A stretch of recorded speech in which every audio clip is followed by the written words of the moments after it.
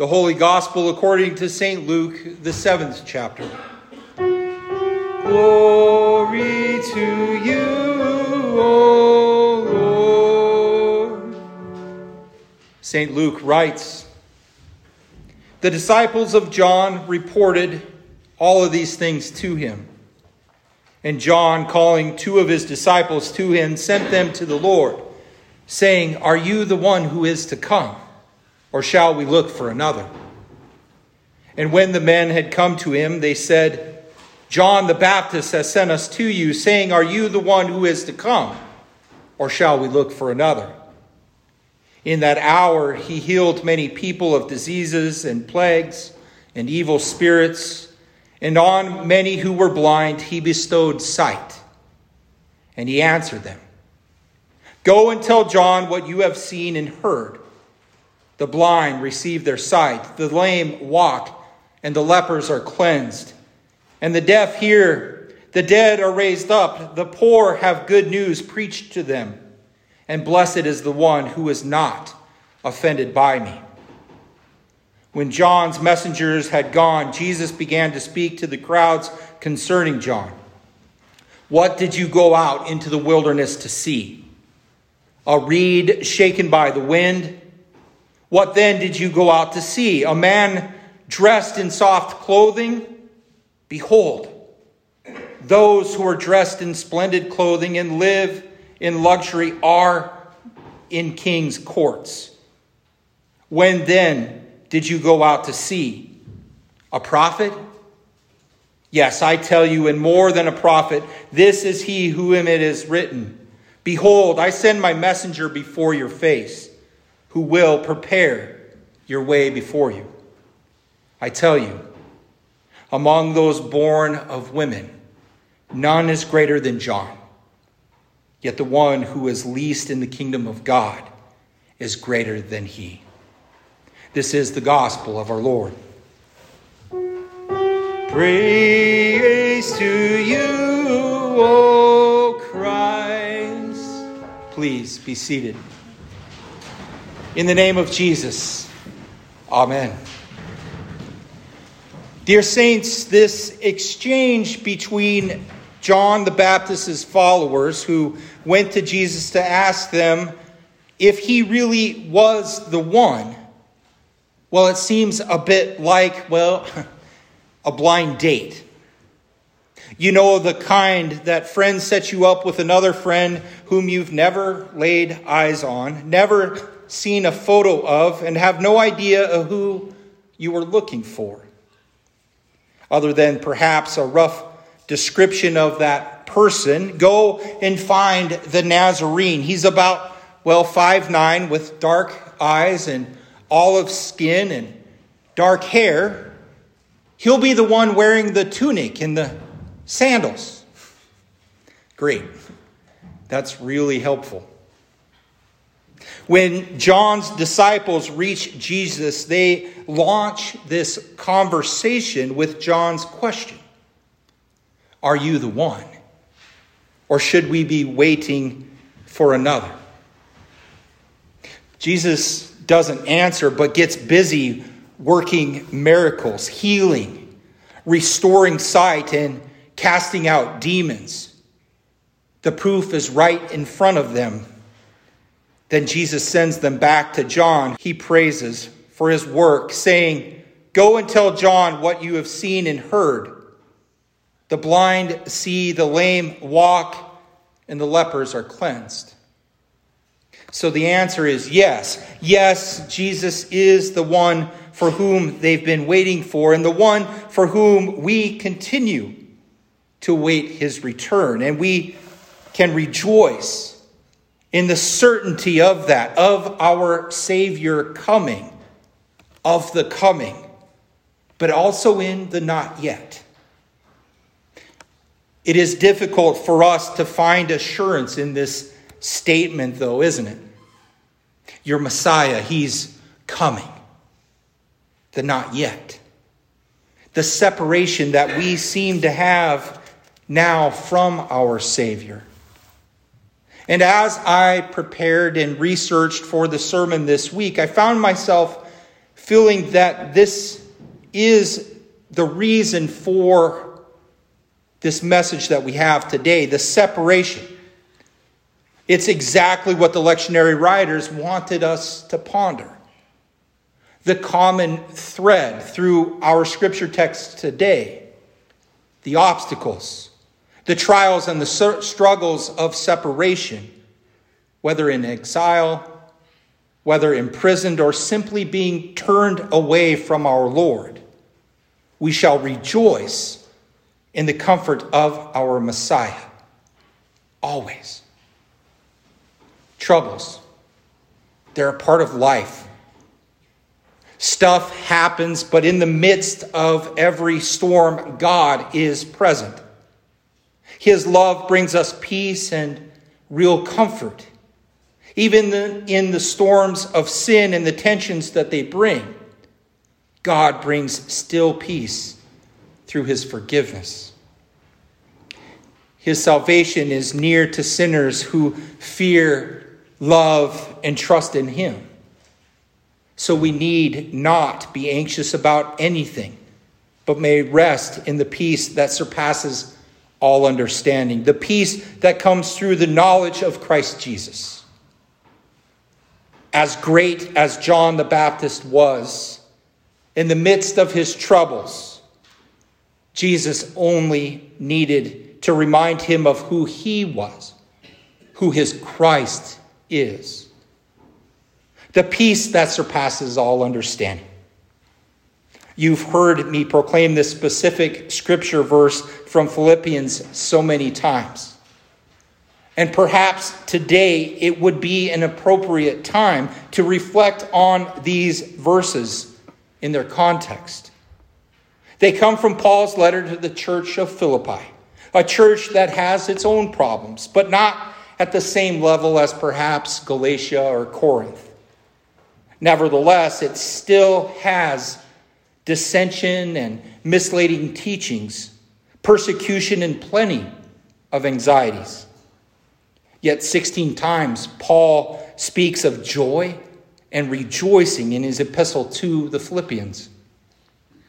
Our section today is close to the end of his letter. As Paul is signing off, he gives a rapid-fire set of instructions, things that he actually expects those in God's family to do. But in that, do you sit here in the pews this evening and think, oh great, here we go again, more things that we have to do to be good Christians? No, don't worry. Paul's instructions simply bring us face to face with our sinful selves as a mirror. As a guide, he instructs us to bear fruits that reveal our repentant hearts. To show by our outward actions that you are grateful that God is patient with you, slow to anger, and abounding in everlasting love, rather than give you and me what we deserve. Because of our sin and our rebellious attitudes, God still finds joy in simply loving us. Paul says, rejoice in the Lord always. Again, I'll say that. Rejoice. Feel or show great joy and delight. Always. And our first instinct is to ask, especially in difficult times and situations, can rejoicing just be turned on? Something that you can do. You might even be sitting here this evening and haven't found any delight in this service yet at all. How can we simply just turn on joy? But that's just it. How often in the church do we allow our selfish, our materialist cultures to decide what is right and wrong for us? How things feel to us alone. Why try to construct our own happiness, to be told to rejoice in the Lord always? Well, it flies in the face of our own nature, our own instincts. Yes, if our hearts cannot rejoice in God. It means that we are not making him the center of what we do or who we are. We are, in fact, hopelessly misguiding ourselves. We are switching off his blessings and relying on our own selves instead. We, as creatures, are thinking that we know better than our own Creator. And when this happens, we need to get back to where we can rejoice. We need to confess our sinful desires, to be master of our own lives, and ask God to put us in a right frame of mind before him. To do otherwise is to forego what he gives us. And what is that? On what basis does God, through Paul, make the claim that we ought to always rejoice? And why? Does he feel so strongly that he needs to repeat it? Because rejoicing shifts our focus away from ourselves and to what God has done for us by his grace, by his mercy. The prophet Zephaniah summarized this beautifully. The Lord has taken away your punishment. He will take great delight in you. In his love, he will no longer rebuke you, but will rejoice over you with singing. Doesn't that reminder of God make you want to rejoice? It's not hard to start rejoicing and to find delight in his words. They are performative, and we are passive in him. And that is the very intention that Paul gives us in his instructions. Let the Holy Spirit work in you as you meditate on these verses. For rejoicing is what helps keep us connected to faith in Christ, to God's goodness and his faithfulness in his promises. If you stop rejoicing, you turn in on yourselves and lose the connection to God's forgiveness and all of the other ways that he works in your life. But it's not just our attitude, our posture towards God that Paul is dealing with here. Our love of God is seen in the love of our neighbors. So next, Paul addresses how we are to be with each other in order to keep this rejoicing possible. He goes on to tell us, let your gentleness be evident to all. The word gentleness is loaded with meaning. It has in mind concepts such as leniency, kindness, and generosity. Things like not enforcing a right, even though you have every entitlement and earthly matters to do so. Nowhere is this instruction harder to follow, but in relation to those who have wronged you. It's easy to be generous to those who have been generous to you, isn't it? But being lenient and kind where you have been wronged reflects God's forgiveness, who first through Christ has been lenient to us. In fact, it's the only possible way by God's forgiveness working in us in the first way that we can act like this. And as the text says, the Lord is near. Why wouldn't we be lenient and encouraging and generous? For our Lord is near. In two ways to help us in terms of presence, including coming personally to you with his generosity as we hear his word and as we receive his sacraments. The beauty of these instructions is that far from burdening, they lift our burdens. To be lenient with someone is potentially to cut off the troubles before they even come near. We see another example of the lifting of these burdens in Paul's next set of instructions and his encouragement, where he says, do not be anxious about anything, but in everything, by prayer and supplication with thanksgiving, let your requests be known to God.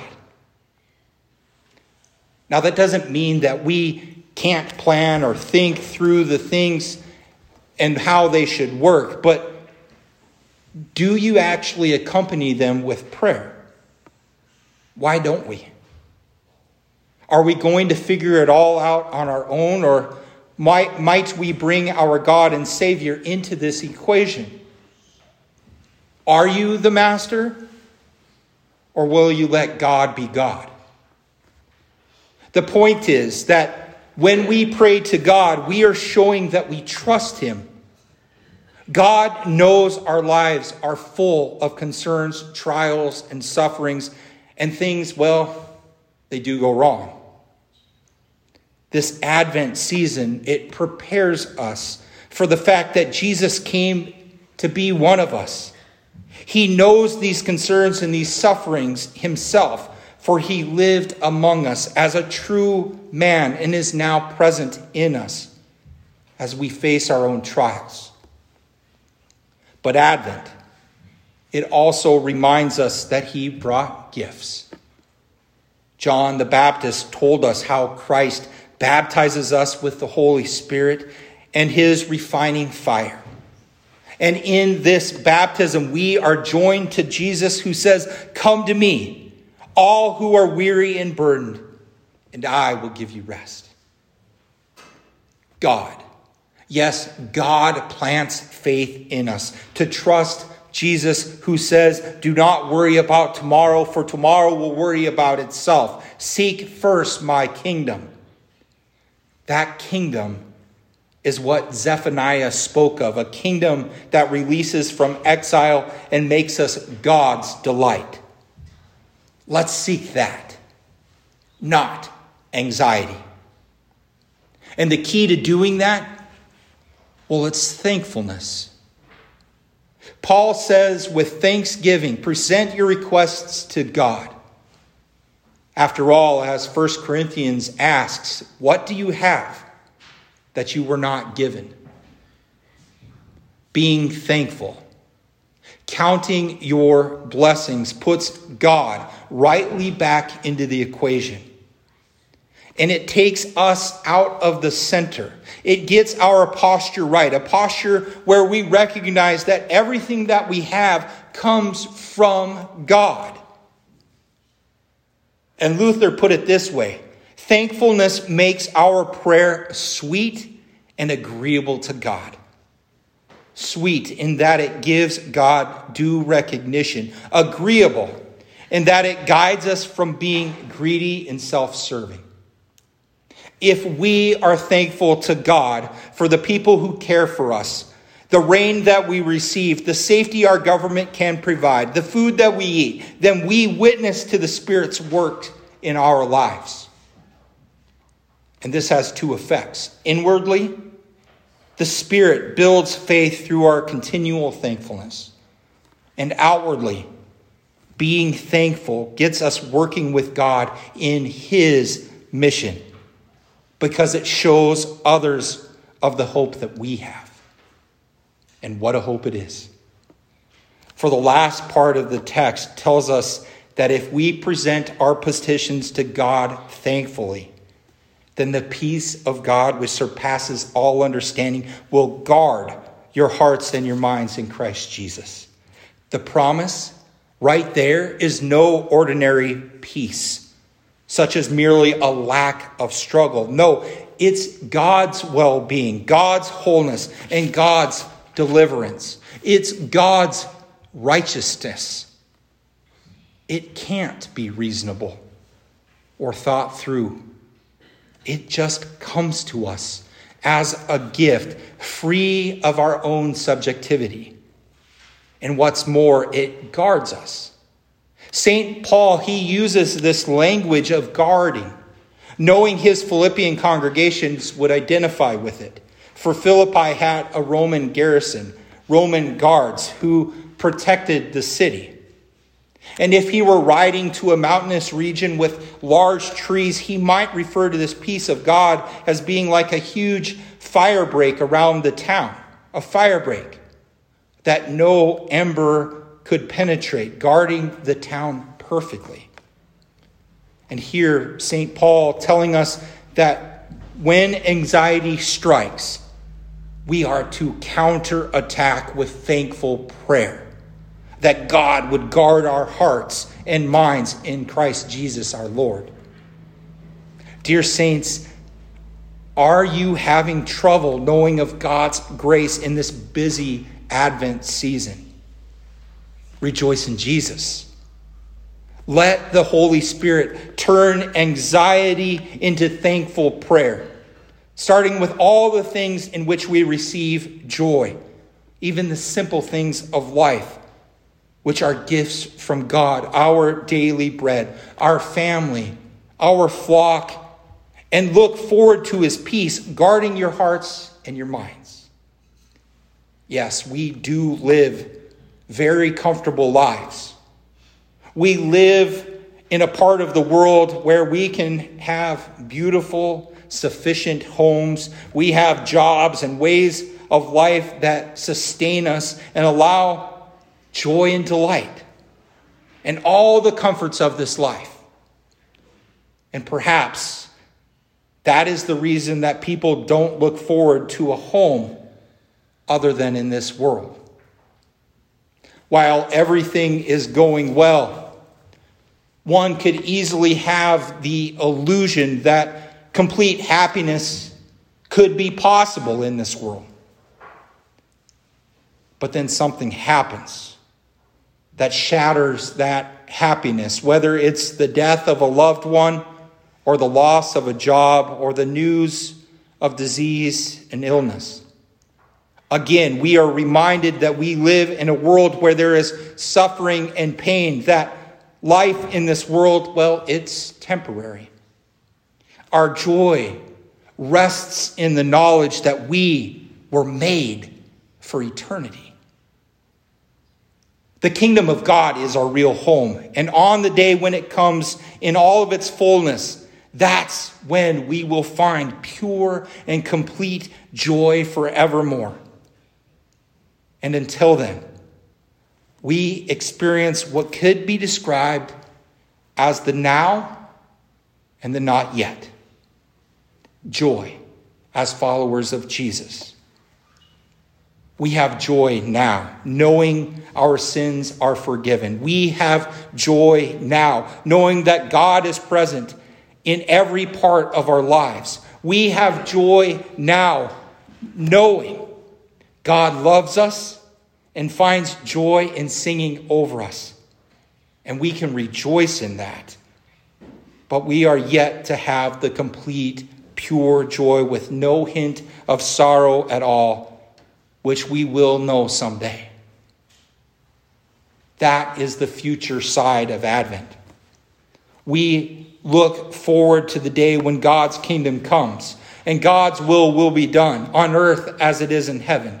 And on that day, each one of us will truly be home forever. Home with our God.